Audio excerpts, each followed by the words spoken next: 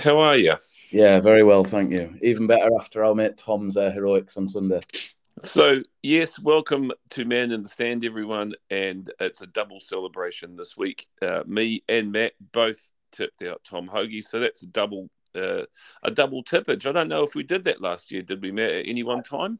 I don't think we've done it. I think do you know what? It's an absolutely brilliant thing that it was Tom Hoagie that brought it in because it's one that you've been banging for a while, and I've joined on a bit more recently. But no, it's our first joint winner, I believe. Yeah, and it was good odds too. So, I'm really made up for Tom Hoagie.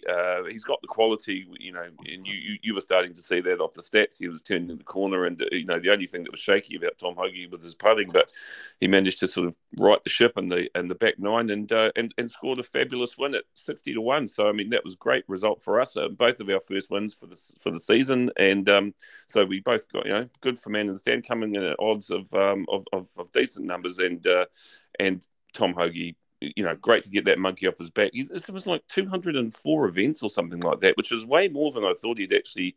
I thought it was a few less than that. So, and what a great tournament to win too, eh? Yeah, I mean, he's not as young as you think he is he? He must be his early 30s, I think, about 33. Yeah, But it's he's been trending for a while. I think you spotted it earlier than me, like I said. But it's about catching lightning in a bottle, isn't it? It's about finding that week where actually he just puts well enough to let his ball striking speak for itself. yeah. Looking through the stats, he actually gained strokes put in this week, which is all you ever need from Tom Hoagie because he's going to hit greens in reg. His irons speak for themselves. I think in that field he was about number 4, and I'm just really pleased for him. He seemed his interview afterwards, he just seemed really glad that he'd won because actually he's been knocking on the door for a while with the T2 at the Amex and just playing really good golf for a long time. Yeah, So and he's kind of like one of those Midwest American boys. Like he's from North Dakota or something like that. Like he's really or Nebraska or somewhere like that. He's really very down to earth, humble, lovely guy, and as you say, lovely to see him convert all of that quality iron play that he's been racking up on his stats.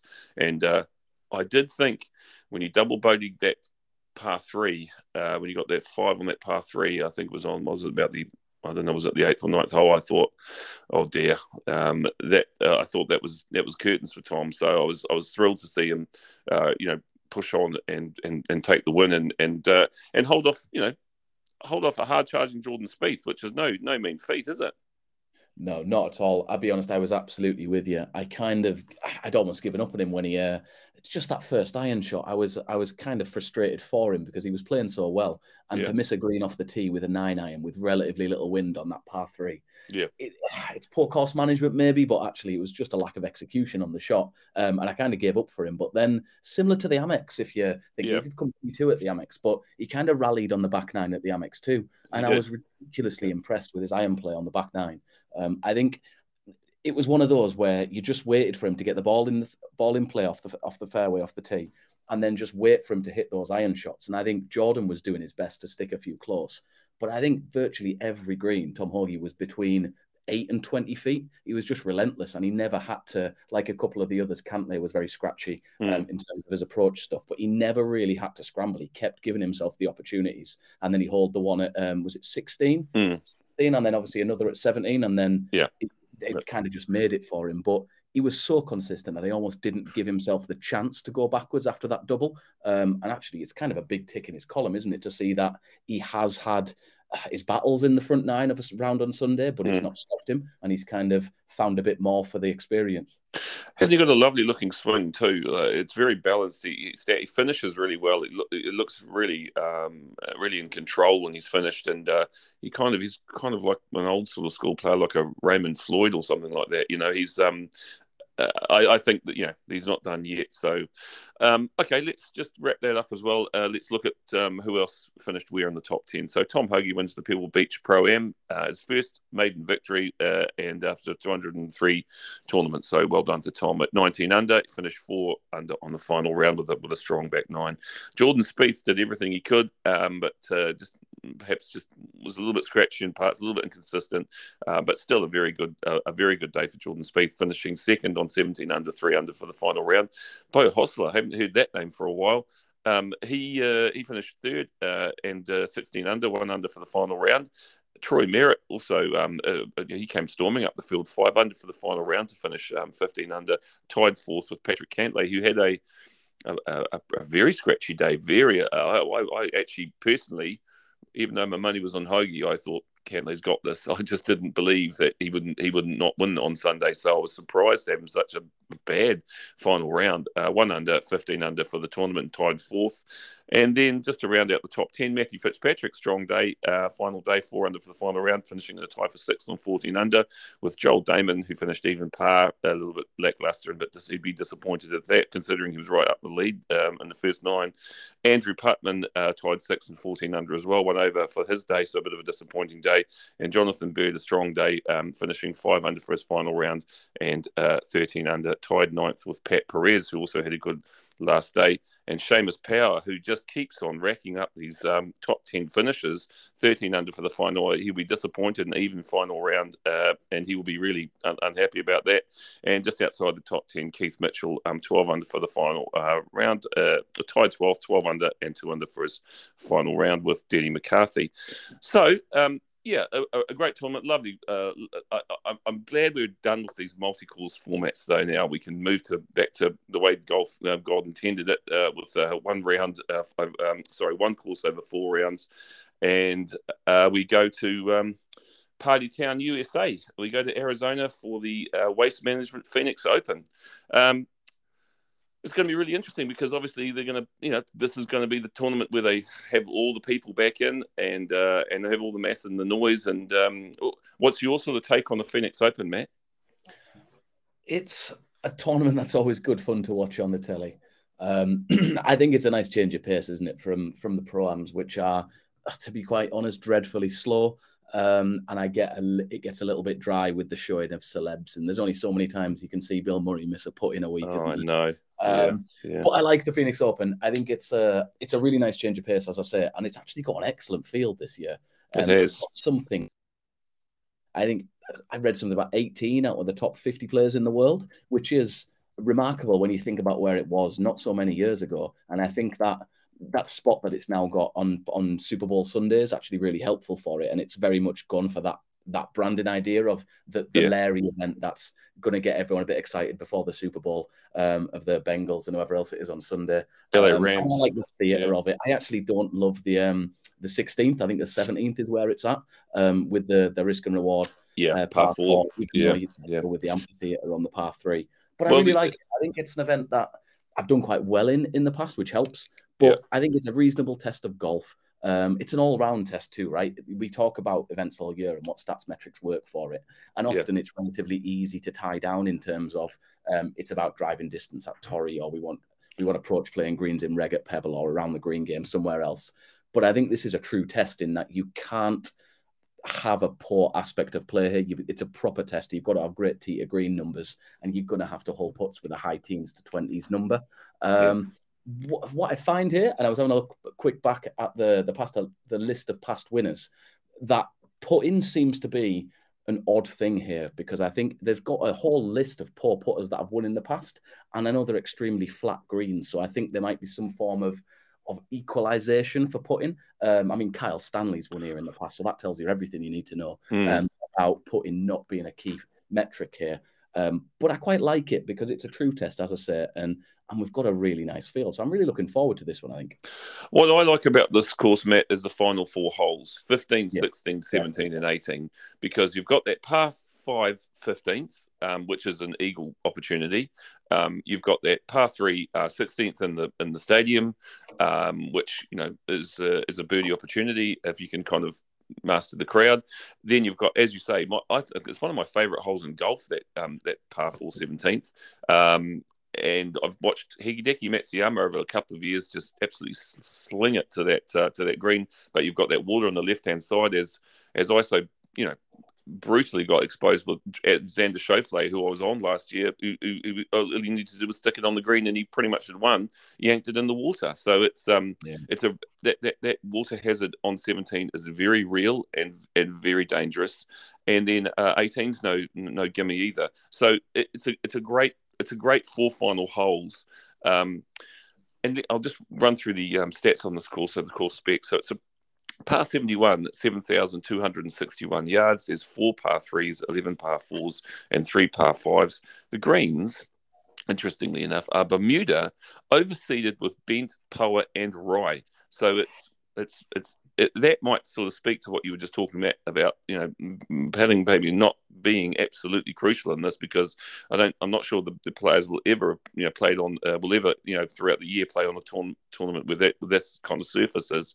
Architect is Tom Weiskopf, so it's, he does make lovely risk and reward courses. I like Tom Weiskopf courses, and it's really interesting here because this course seems to absolutely appeal to certain golfers, come back here and do again well, and multiple top 10 finishes again and again and again. So there are 15 players in this field who have multiple top 10 finishes over the last 5 years. John Rahm, Matt Kuchar, Ricky Fowler, Justin Thomas, Xander Schauffele, Webb Simpson, Bubba Watson, Daniel Berger, Brandon Grace, Gary Woodland, Louis Oosthuizen, Chez Reavie, Martin Laird, James Hahn, and Jordan Spieth. So that's a fairly eclectic bunch as well. There's not just all bombers. You've got some accuracy players as well there. And so this seems like very much a horses for courses kind of course. If you like it here, I think you tend to do well here again and again. So that definitely factored very heavily on my sort of thinking this week in terms of selections. So Matt, without any further ado, I'm going to throw it over to you, and let's keep the roll going. Tell me who you like this week and why.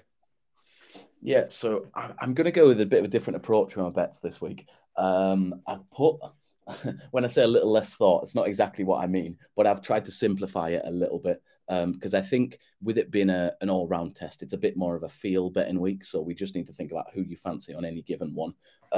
I broke the course down a little bit because I think greens in regulation will still be important as ever. Par 4 scoring is going to be important because they've got an extra par 4 than the par 5s here. There's only 3 par 5s. Although the first of my bets is based on those par 5s, because I read a ridiculous stat earlier on today. Of the 3 par 5s last year, the whole field played them in 552 under par. So although there's less of them, they are extremely scoreable, especially if you're a decent driver of the golf ball. So my first bet's kind of around hoping he gets the driver back in action a little bit. But looking at good tee to green, not really putting too much effort into putting. And the first bet this week is going to be Scotty Scheffler. Scotty Scheffler hasn't won yet on the PGA Tour, yet I'm not altogether sure how. He's played some excellent golf for an awful long time now, and I just think he's due.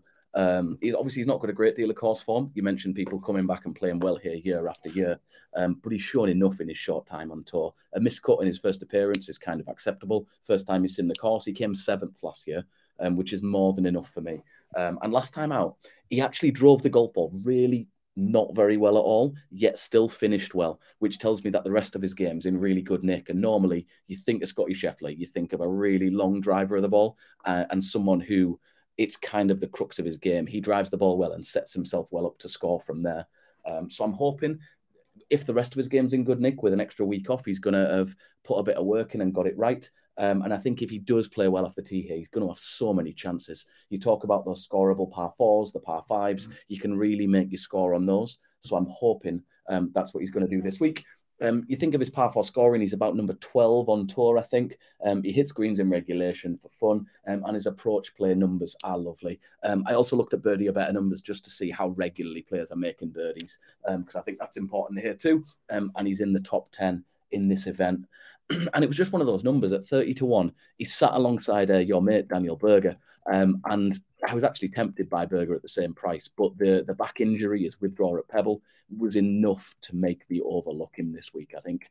And there's a bit of a jump from Scotty down to his Anders, and I think it's worth taking the extra bit of juice in his price. So the first one for me, first cab off the rank is Scotty Scheffler. I took him at 30s, is about 25s, maybe 28s now, if you're lucky to get a price. Okay. Number 2 is definitely an improver of the year along with Seamus Power. Sam Burns. When you talk about a complete golfer these days, Sam Burns is almost one of the first golfers that comes to mind. He's got such a steady makeup of his game. He is an excellent putter, kind of far removed from the golfers that I usually back. a really good putter, but actually his all-round game is just good. There's no other way to look at it. He's prodigious off the tee, similar to Scheffler. If he gets that going, it's really going to help him. But his approach play numbers have been good. Around the greens actually improved, and he's number 8 tee to green in this event. And I just think there's enough about him at 33-1 to take him, rather than going for another one of those shorter ones, maybe Xander or maybe Spieth. I just think there's just about enough juice in his price. He hasn't got much course form, a 22nd here alongside a couple of missed cuts. But I don't know, there's just something about Burns and his improvement lately that tells me the books aren't quite giving him enough respect in his price. I'm very surprised he's a longer price than Daniel Berger. And I'd probably have him longer than Scotty on current form in terms of their performances. And Burns having won on tour now, I'd maybe have him shorter. So another value-based player, Sam Burns, my second one this week. Okay. Is someone who I've not actually seen your picks this week, Craig, but I have a feeling you might back as well. I will soon find out. It's going to be Corey Connors.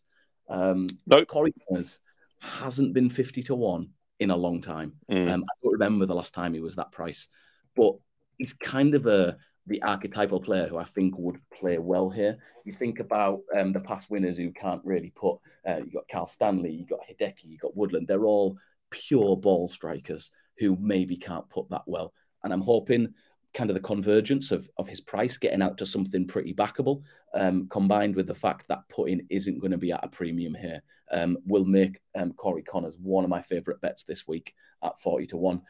He's had a 45 and a 17 here, not played it enough to say it's progressive start. It's enough to tell you that he's comfortable with the course. And I think the more you play something like this, it's such a unique atmosphere, the more you get used to it and can perform under those parameters. Such steady stats. He's in the top 20 on tour in par 4 scoring, greens and reg, approach play, tee to green.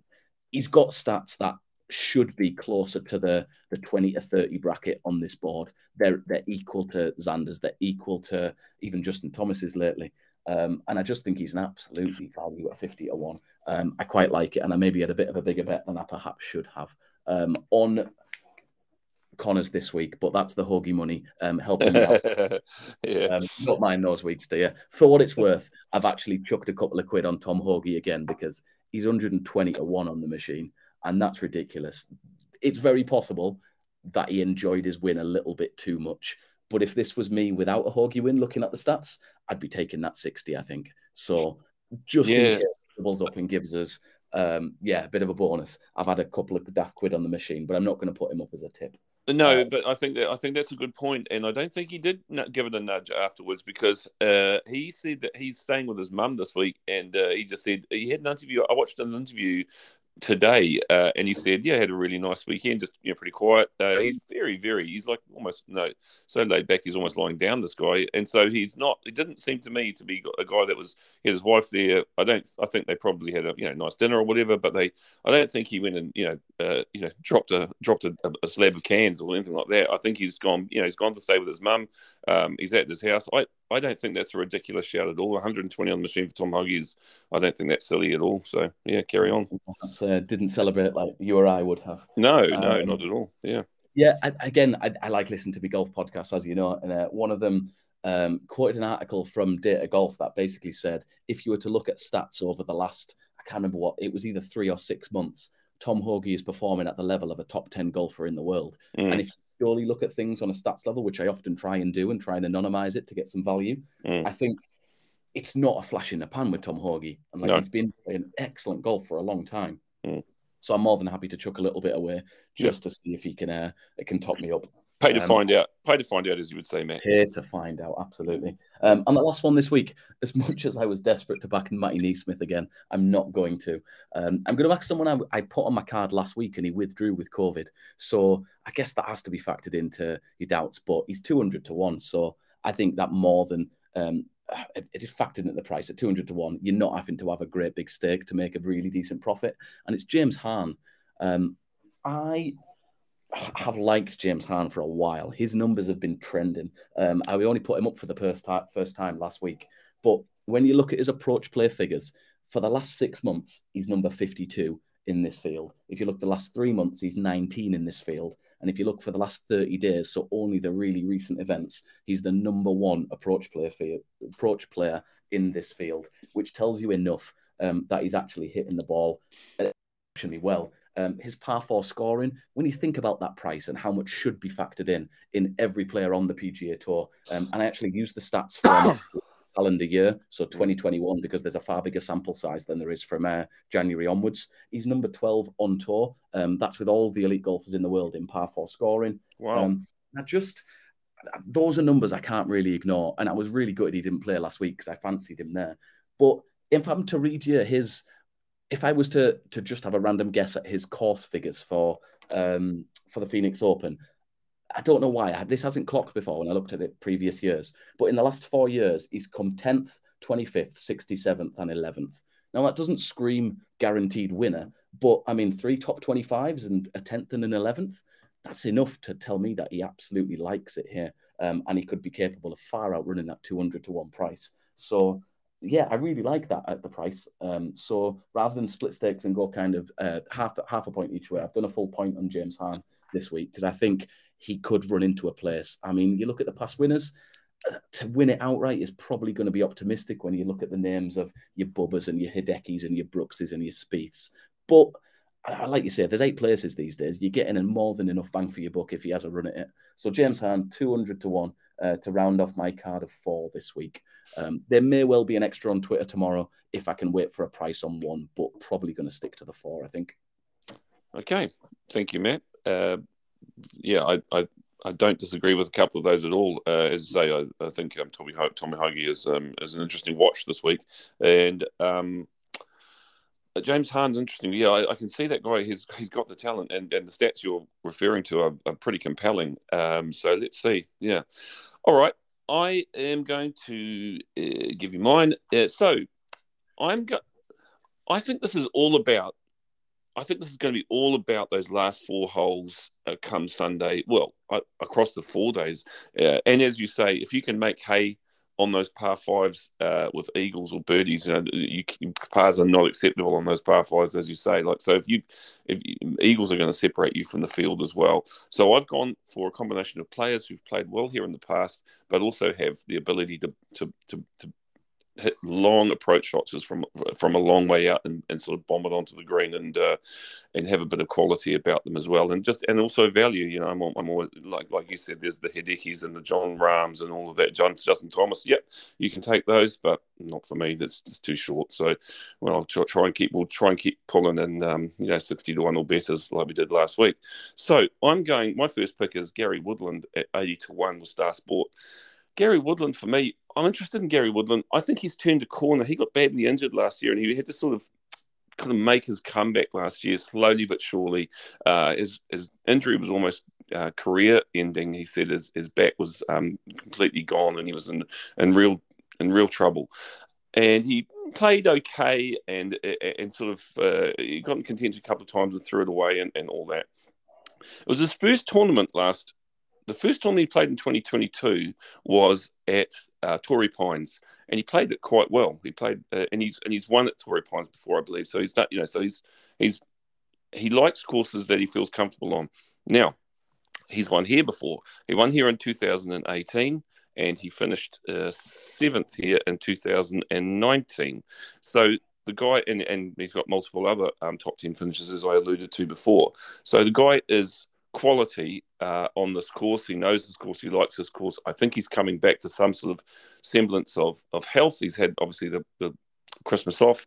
The first one at Torrey Pines, I think he finished. I believe he was definitely in the top 20, definitely, and he was. It was an encouraging turnout on a tough course. I think on these last few holes, when, as you say, these birdies and eagle opportunities, that's where Gary Woodland tends to shine. So I'm going to, and just as odds for a past winner here and a past place getter here, 80 to 1. Yeah, the unknown is the fact that where is he in his comeback? But I'm going to pay to find out, as we say, at 80 to 1. I think each way that's nice money for Gary Woodland. So I'm going to go with him. That's my top bet of the week, actually. Next bet is Keith Mitchell at 60-61. his odds came down a bit. Actually, he was a bit higher than that. I missed him. I was sort of looking at the fields, and then his odds sort of dropped a little bit. I think you could probably get him maybe higher elsewhere, but 60-61 doesn't feel as in good value as it did before. I think he was more like 80-1 as well, or set around 70-1. So I'm a bit. I'll still take him though, because for the same reasons as well as with Woodland. He's a big long hitter. He's a talented player. I've got a lot of time for Keith Mitchell. He's been prominent in tournaments lately. I think he's running into some form. He's the kind of guy that can drop an eagle or two because of that. He's got monstrous length of the tee and long second shots. So I think I'm pretty keen on Mitchell. My third pick is KH Lee at 100-1 here. KH Lee finished second here last year. I think he plays desert courses really quite well. The reason I'm going with KH Lee is because the odds are great at 100-1. That's good each way odds. He finished second here last year, so he clearly likes the course. He finished second to Brooks Koepka here, and with it end up on 266 strokes going around, just one stroke behind Brooks Koepka. So he won in the desert in his first tournament last year. He's been playing quite well in the last few weeks. Not great, but not bad. And I think 100-1 in a place that he clearly likes. He likes desert golf. I think this will appeal to him, and I think he's a talented player. I've got a bit of time for KH Lee as long as he keeps it together. He's good for me at 100-1. And my last pick is Cameron Davis at 125-1 with Star Sport. That for me feels long for Cameron Davis, for a guy that is very long, and he can turn par fives into threes pretty easily. He's done that many a time.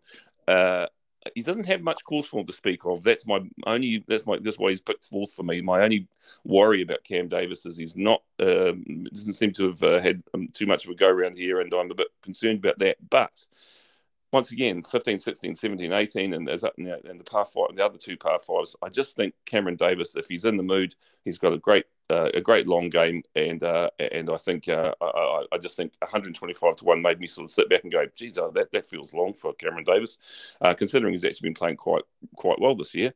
So those are my four picks this week. Yeah, I don't mind a couple of those. Craig, a couple came close for me. KH Lee, or TPC Lee, as we should maybe call him. Yeah. Absolutely loves the players' courses, doesn't he? Tricky to back against him. A little bit of scratchy recent form, but I remember last year he was excellent when he came T2 last year, if I remember rightly. And along with Connors, I kind of had an inkling you might be back in. The boy Davis. I think he is long. It's so people have short memories in golf, right? There's always very much a recency bias when you think about Tom Hoagie's price compared to Cam Davis's price, right? If this, perhaps after Davis's win, it would be reversed and a bit more, you'd think. Davis was the one who won at Pebble. So, like you say, you're more than happy to take advantage of the little bit of recency bias that is always evident. Woodland, I like to. For what it's worth, I managed to get a bit of Davis. I've been trying a new strategy on the well-known trading platform of backing players on Monday and laying late Tuesday. I found it incredibly interesting that virtually 2/3 of the whole field, I did a lot of tracking prices, and 2/3 of the field contracted in price significantly from Monday morning to Tuesday afternoon. So for anyone so inclined, it's definitely worth having a look down the list and seeing if you can see much value, putting a few quid on, then getting some free bets on Tuesday afternoon. What I've been spending my week doing anyhow. Yeah, absolutely. That's a nice tip, Matt. Thank you very much. All right, well, I think that'll wrap it up for the week. That was, as I say, we're off and running in the season, a double winner for both of us. So I'm really happy about that. Happy for us and happy for Tom. And it sounds like a lot of people on Twitter actually backed them, so that's good. We bashed the bookies, so that's great. So let's enjoy watching the Phoenix Open back to a one calls format this week, and let's chat next week. And good luck, everyone, and thanks for listening. Take care, mate. Good luck this week. Thanks, Matt. You too. Bye. See you later.